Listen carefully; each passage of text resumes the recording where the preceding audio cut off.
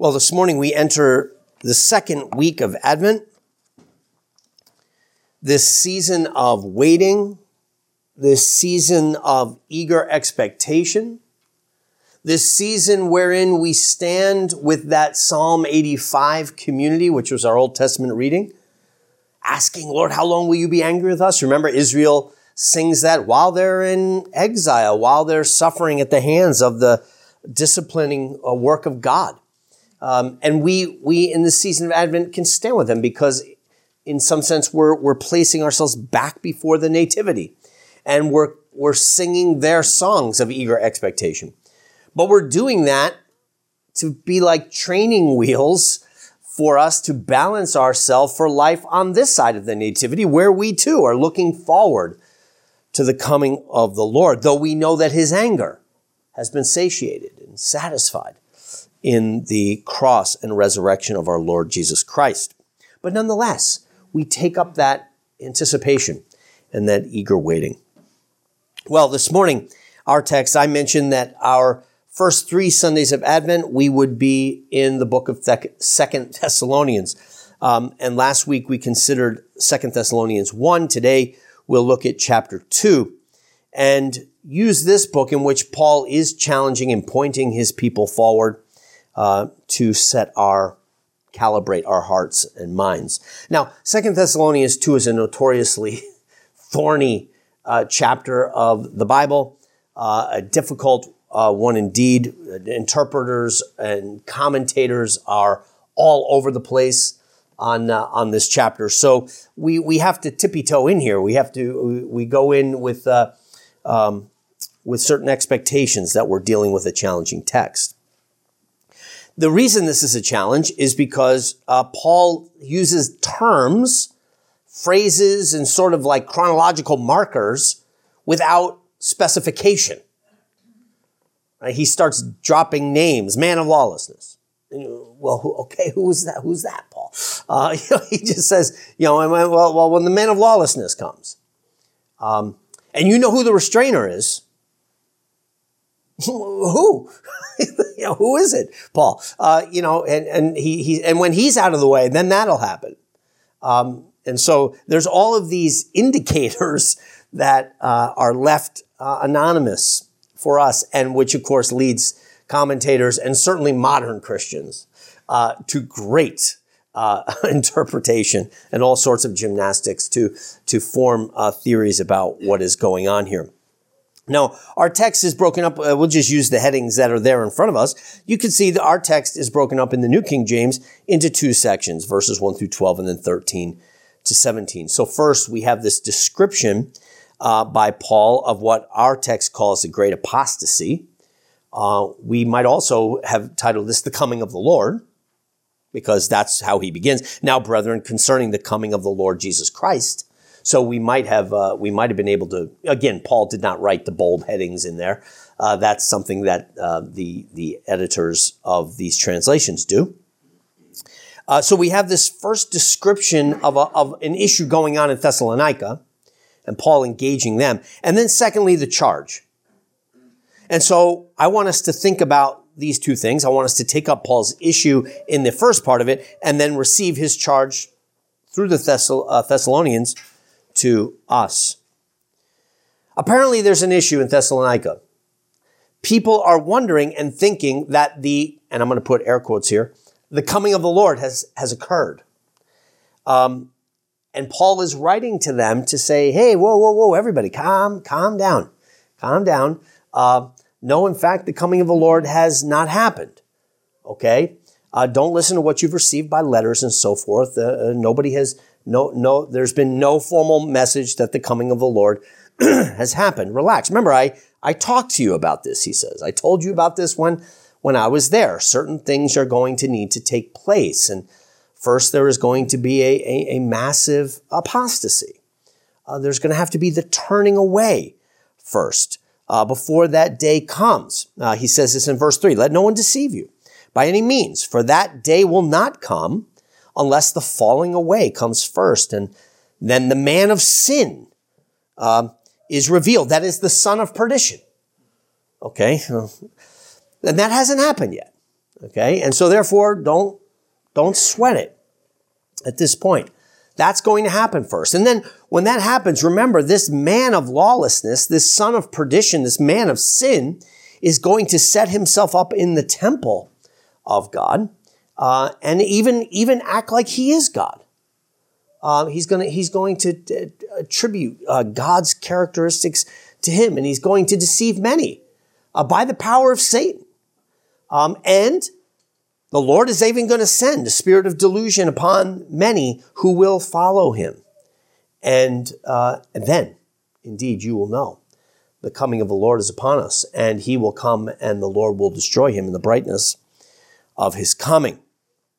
And so that's the event that is described for us here. Now, the challenge of this is, what is he talking about? Is he talking about an event at the second coming? When we read words like this, and you'll remember when I preached through Revelation, these things are so odd to us and so strange. This man of lawlessness seems like a figure that is just this one-of-a-kind character. John maybe speaks of him. People have associated the man of lawlessness in the epistles of John when he talks about the Antichrist. In Revelation, John gives us a vision of Antichrist, not as a man, but as a beast. And so we get these dynamic characterizations and titles and names, and we push this off into the future because it seems bizarre to us. It seems odd. It seems superhuman. It seems cataclysmic. And so this has to be speaking about the end times. And perhaps it is. Perhaps it is. But there's another possibility as well. And the other possibility is that what Paul is addressing is something that was timely and relevant to the people he was actually writing to. Right? There was a cataclysmic event that was about to happen. It will not happen in Paul's lifetime. Paul is martyred around 60 AD. But in 70 AD, something cataclysmic, in a certain world, in a certain mindset, almost end of the world-like, happened in that the Romans marched into Jerusalem and laid siege to the city for 3 years and then utterly destroyed it. Right? Left not one stone standing upon another. You'll remember Jesus prophesied such things in the coming of the Romans there upon Jerusalem. Now, this to us kind of gets overlooked because we don't have the history of that event in our Bibles. You need to read Josephus for that, right? You can read other secular historians to get the story of the destruction of Jerusalem. We don't have it, and therefore the destruction of Jerusalem in 70 AD is not something that is on the forefront of the minds of most Christians. Right? If we think about the great events of biblical history, the destruction of Jerusalem in 70 AD isn't even on the list because it happens after, or at least it's not included in the pages of Scripture.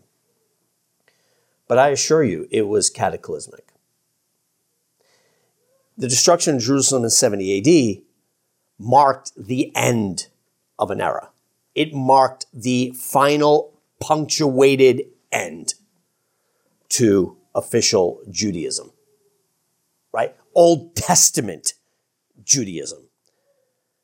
The priesthood, the temples, the sacrifices, all these things were gone now.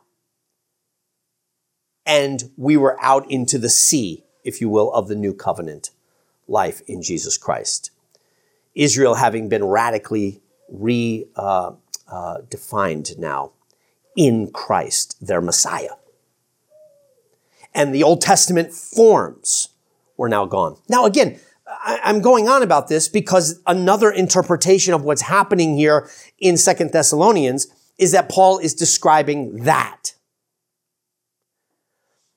And so we're left with a question. Is Paul describing, is the coming of the Lord and the gathering of his people something that's happening in 70 AD that has not yet happened? And Paul says, oh, you might have heard it happen. No, it hasn't happened yet. Remember, we don't have Twitter. It's like we find out things instantly, okay? Gene will know that yesterday my beloved Dodgers signed Shohei Ohtani. And I know Gene is going to say this to me, and this is almost sacrilegious to talk about on a Sunday morning, but I'm not talking about Shohei Ohtani, okay, the great pitcher that is now signed with the Dodgers, only to say this. I had a feeling he was going to sign yesterday, and I'm a Dodgers fan. So I was kind of anxious because rumor was he may sign with the Dodgers. So I kept looking at all the social media to see if, hey, any signing of Shohei Ohtani? No, nothing. And I was sitting at Tommy. Tommy had a little basketball thing yesterday, and I'm sitting out in the parking lot waiting for Christina to get him. And I get a text from one of my former students who's now at Liberty University. Mr. Spanger, congratulations on the Dodgers getting Shohei Ohtani. And I said, what? The Dodgers got? So I quick, I'm going to some social, so I Google Shohei, bang, it comes right up. It happened, the signing, it didn't even happen. Shohei Ohtani put it on Instagram. And 10 minutes ago, it was reported, and I got a student reaching out to me. I mean, this is happening in California. Who would know these things? But Shohei Ohtani signs with the Dodgers, and instantly I have a student going, congratulations, Mr. Spanger. Like, wow. Like, how did you know? Like, things just fly. News flies. He signs, boom, I'm being congratulated. I did nothing. But news flies like that. In 55, news does not fly like that. Rumors fly. It's did you hear what happened? I think it's happened. Remember Paul told us something was I think it happened. And Paul is saying, hey, it didn't happen. Okay, it didn't happen. So now, could the issue here be the second coming? And they're wondering, did Christ come and the world's over and we're still left? Could that be the delusion and the mistake that's happening here? It could be. It could be. Odd that Paul say, well, you didn't hear about it in a letter yet. I don't think that's how the second coming is going to be. Hey, just, sending out, mail, putting in the postage. Christ is back. I think Paul is describing something that they are having to deal with. In fact, and then I'll break this down a little bit. Again, we can talk more in Sunday school, but he actually says that the spirit of lawlessness is now at work among us.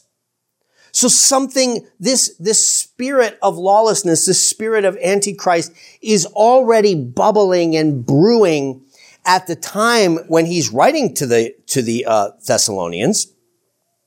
And so again, I think we're dealing with something that's going on in his time. Now, I'm telling you what I think. You're free to disagree with me on this. And to be honest, for the sermon today, I don't think it matters. Okay, and here's why. When we stand here in Advent and we think about Israel, we say, we're going back and standing with our Old Testament brothers and sisters looking forward to the celebration of the birth of Christ. We must remember, and I think it's important to remember here, what the purpose of Old Testament Israel was. Old Testament Israel was the means by which God was going to bless all the nations of the earth, okay? Remember, there was no Israel. There were no Jews before Abraham, okay? Noah was not a Jew. There is no Judaism.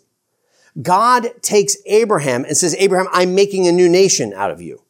Among all the peoples of the world, right after the dispersing of the Tower of Babel, I'm taking you, Abraham, and now I'm going to begin a new people. And through you, all the nations of the earth are going to be blessed, okay? Somehow, through you and your descendants, all the nations of the earth are going to be blessed.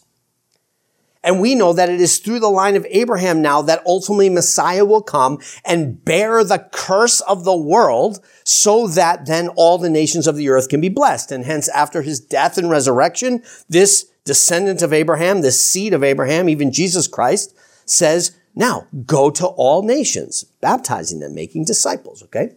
And the gospel then goes from Israel now out to the entire world. In the meantime, between Abraham and Messiah, Israel demonstrates for the world as think of Israel in the Old Testament like a little microcosm of humanity. Okay? A little object lesson for the world to demonstrate what a holy people is to look like. to demonstrate how God relates to his holy people, what sin looks like, what forgiveness looks like, what uncleanness looks like, and what holiness looks like. And their land that they receive in Israel, in the land of Canaan, is to be a little cordoned off area of holiness. You don't involve the Gentiles here. You don't intermarry. You don't eat certain things. We are going to be a people holy unto the Lord. And we're going to demonstrate in this little way until Christ comes what holiness is to look like. Again, I use the image all the time of training wheels. It's almost like Israel is the world's training wheels. And I'm not saying this to minimize. This, Paul says, is a tremendous honor. Okay, so I'm not minimizing, oh, Israel, they're the training wheels of the world. No, don't hear it that way. So in that way, training wheels is a bad metaphor. But I'm using it to say, imagine just that they're precious training wheels, okay? Because without these training wheels, we don't get a picture of what Messiah is going to do. Without these training wheels, we don't understand the story. Without these training wheels, we don't know who we are as the people of God. So Paul says, this is an honor above all honors. You know, what good is it to be a Jew? He asked the Romans. He says, great, it's great in every way. We brought the oracles of God to the world. We brought Messiah to the world. So Israel is like the training wheel nation. They're going to help the whole world learn to get its balance in riding the bike of holiness, okay? Of riding the bike of being the identified people of God. And so we watch them and we see what righteousness is to look like and holiness is to look like, what sin is to look like, and what judgment looks like. We watch Israel sometimes and we go, wow, how awesome is that just to get bread from heaven? Wow, to be a people that God just provides for like that. And here we pray today, Lord, give us today our daily bread. You know, we say, wow, just imagine needing water and a rock opens up and gives it to you. Imagine God just served his people like that. You raise your arms, you win battles. Wow, what an awesome thing. And so sometimes we can look at Israel with envy, and we shouldn't be envious because that's what we get in Jesus Christ.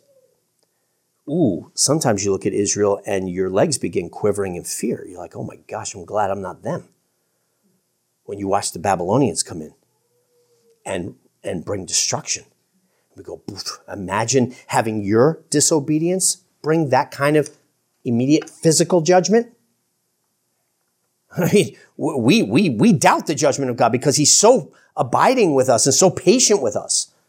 And we look at Israel and go, okay, I'm happy to be a Dutchman. You know, I'm happy to be a German. I'm happy to be something other. That I don't have that kind of immediate relationship. Well, you do. It's coming. Israel is the training wheels. Israel's the microcosm. And therefore, this is why I say it doesn't matter. It matters because we want to be right to the interpretation. But when we look at 2 Thessalonians 2, the reason why I can say it doesn't matter too much for the sermon this morning, though I can make my case why I think Paul's addressing the Israel in 70 AD, is because as to Israel, so the world. The destruction of Jerusalem is a microcosm of the judgment of the world. As to Jerusalem, so one day to the world.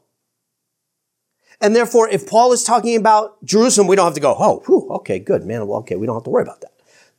No. That's microcosm. Okay?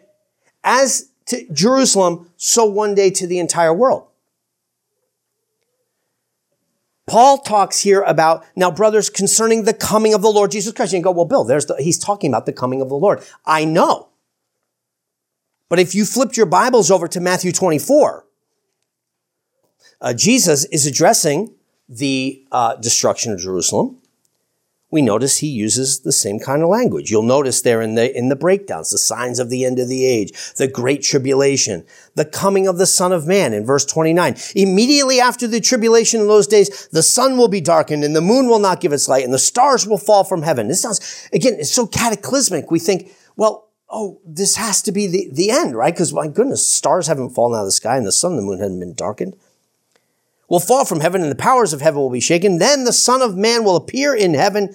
Then all the tribes of the earth will mourn when they will see the Son of Man coming on the clouds of heaven with power and glory. And he will send in the angels with a great sound of a trumpet, and they will gather together his elect from the four winds and from one end of heaven to the other. Now remember, there's no headings when Matthew wrote this. Just let's keep reading. From one end of heaven to the other. Now learn this parable from the fig tree. When the branch has already become tender, it puts forth its leaves, and you know that summer is near. So you also, when you shall see all these things, know that it is near. It's at the doors. Assuredly, I say to you, this generation will by no means pass away until all these things have taken place. Heaven and earth will pass away, but my words will not pass away. This generation will not pass away before the coming of the Lord. Now, this has led many people to go, see, this is why we can't trust the Bible. Because the Bible says the coming of the Lord is going to happen before this generation is gone. And Paul really believed it. It's going to come, it's going to come, it's going to come. And it didn't. And so we see that the prophecy is wrong. We see that Paul is wrong. The expectation was wrong. But I want to tell you, I think it's a misinterpretation. That's not what's being described here, the second coming. What's being described here is the coming that he mentions in Daniel. You will see the Son of Man coming on the clouds. But do you remember? We just preached through Daniel. Hey, hooray, this is great. In Daniel 7, when the Son of Man was coming on the clouds, do you remember which direction he was coming? He wasn't coming down to earth in the second coming. He said, I saw the Son of Man coming on the clouds, and Daniel's writing it from the perspective of heaven as the Son of Man is coming to the Father. And when he gets to the Father, he is given all authority and power over heaven and earth to rule. And Jesus is describing that. You'll see the Son of Man coming on the clouds. And he describes this great tribulation, and he describes, then he's going to go on to talk. This is where, again, people get the idea of the rapture. Two will be working in the field. One will be taken. One will be left, right? You get this left behind. The idea that somehow people are going to be snatched up to heaven. I don't think that's what's being described there. I think what's being described here is the Romans are coming. And when they come, it's going to happen on a day you're not going to see it coming. And all of a sudden, here they are going to be at our doorstep, and they're going to bring destruction. And two people are going to be working on the field, and one's going to be all taken away. Not unto glory, but to Rome, as a prisoner. I hope this doesn't happen in the winter. I hope you're not pregnant when this happens so that you can run, right? He's not talking about the second coming. He's talking about the destruction of Jerusalem, yet he uses the language of the coming of Christ. Now, I admit that that's fuzzy for us. I admit, and again, that's why I say we can argue it, whether we think that's because Christ is going to come, right? So I don't want to deny that. But again, you can see that it at least presents the challenge of trying to think, okay, what coming are you talking about, Paul? Because back to 1 Thessalonians, when he says concerning the coming of the Lord, now, brethren, concerning the coming of the Lord and of the gathering of us together, remember that in Matthew 24, the sun will be darkened, the moon will be darkened, stars are going to fall, right? There's going to be this upheaval within the powers of our age. And then the Son of Man will come, and the angels will gather the elect from all the nations, which again is what I believe we're in right now, right? So indeed, Jerusalem has fallen, and the gospel has gone out into the world, and the elect are being gathered from all the nations. Now, brethren, concerning the coming of our Lord Jesus Christ and our gathering together in him, we ask you not to be so soon shaken in mind or troubled either by spirit or word or by letter, as if from us, as though the day of Christ had come.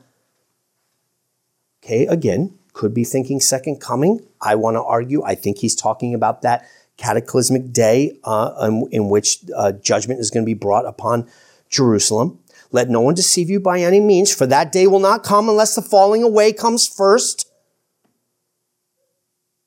Again, now this could be a falling away at the end of time, that maybe again, this is what some evangelicals believe, that at the end of time there's going to be a great falling away, and then there's going to be a time of great sin, and maybe Christians are going to be raptured out of this, and they view the church as the restrainer. and they're going to be raptured up out, and there's going to be a falling away and a man of lawlessness. This Antichrist figure is going to get and start reigning over the earth. That's a common evangelical interpretation. I just don't agree with it.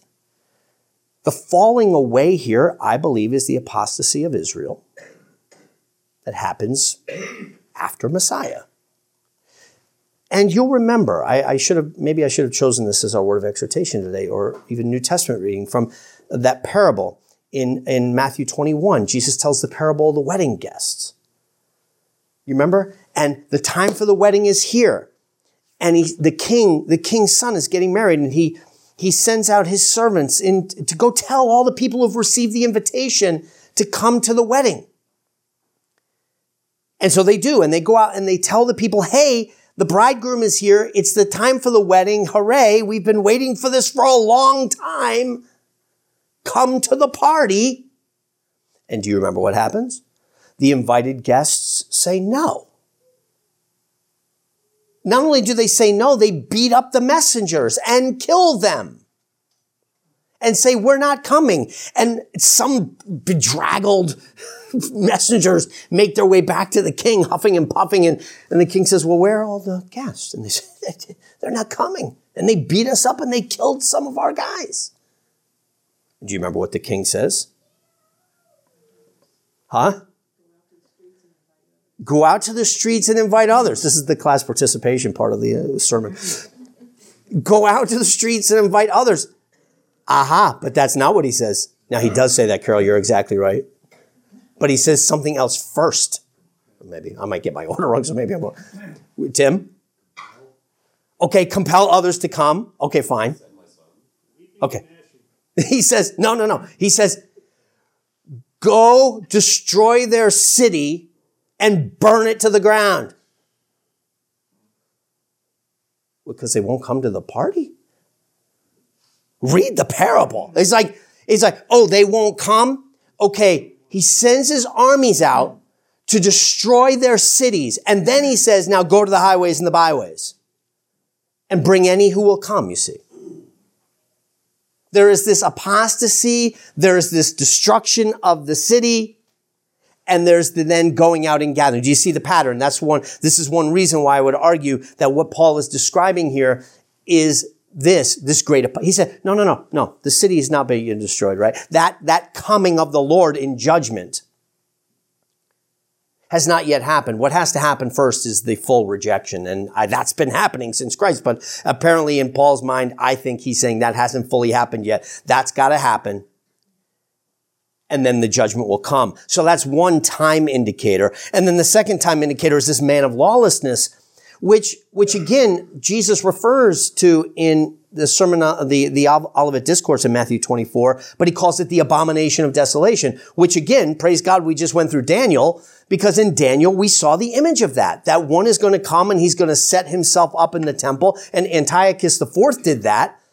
And Jesus picks that up in Matthew 24 and says, yep, that's going to happen again. And that'll be a sign to you that all hell's going to break loose. When you see, let the reader understand the abomination of desolation. And that's exactly what happened as the Roman emperor sent his image to be set up within the temple. And then the judgment, then the Romans came and brought an end. Okay, so again, I think that what Paul is describing here, again, commentators can disagree. I'm not claiming I know this. I'm telling you what I think is the case. But I'm also saying to you, and let me leave this point now with this. As we look at Israel, if in fact it's 70 AD, but even if it's not, what we see indeed is a cataclysmic judgment that is coming by Christ. And hence, in this season of Advent, whether we look back to the destruction of Jerusalem, and if we do, because whether or not this text is what it's about, it did happen, and it was cataclysmic, that if we look back to Jerusalem and see its destruction by the hand of God through the Romans, let us be warned as we look forward now to the end, and we wait with eager expectation the coming of our Lord Jesus Christ. It's that he's delivering you from. It's that he's delivering. I mean, people were eating their own children in Jerusalem. Their children would die and they would eat them. I mean, that's how bad it got. You read Josephus, it was bad. And that's a little microcosm of the judgment that is to come. And therefore, in this season of Advent, let us look sober-mindedly to know what awaits us at the end. Now, that brings me to the end in verse 13, our charge. As Paul looks at this, and I think he's encouraging the Thessalonians to know that day of judgment is coming upon Jerusalem. It has not yet come, but it's coming. It brings us to verse 13. But we, that is Paul, are bound to give thanks to God always for you, brethren, beloved by the Lord, because God from the beginning chose you for salvation through sanctification by the Spirit and belief in the truth. Right? Hey, brothers, I know there's a cataclysmic thing going on over here. And man, we can grieve the fact that the invited guests did not want to come to the party. We can grieve that, and we should grieve that. But at the same time, I'm sorrowful yet always rejoicing, because while I grieve that on the one hand, I rejoice that you have received the invitation. I rejoice that you are chosen by God in the Spirit for salvation, sanctification in the truth, to which he called you by our gospel, right? The invitation came to you for the obtaining of the glory of our Lord Jesus Christ. Okay, so here's the charge to us then. Therefore, brethren, stand fast. And what does standing fast mean? Stand fast and hold the traditions which you were taught, whether by word or our epistle. And by traditions, he means what's been taught, what's been handed down to you. Okay, by my writings, but also by word, what has come to you through the elders. And this doesn't mean every little tradition of the Christian church, but the teaching of the church through the ages should matter to us, and we must lay hold of it, and we must be careful. We spent time in Sunday school last week thinking about that Robert Louis Wilkin article about building Christian culture, not Christianizing American culture, but by building a Christian church culture. And part of that has to do with the traditions. To know what Christians have believed and thought and taught, and making sure that we believe it, that we use the words they use, that even some of the beautiful traditions that we think point us to that and help us to remember it, like the church calendar we're doing. It's not you're commanded to do it. We do it because we want to lay hold. We don't want to forget to look forward to Christ and get caught up in the sentimentality of American Christmas, which is not an evil thing. But God forbid that in all of that, we forget to long for the coming of Christ. So your first charge is knowing that judgment has come and is coming.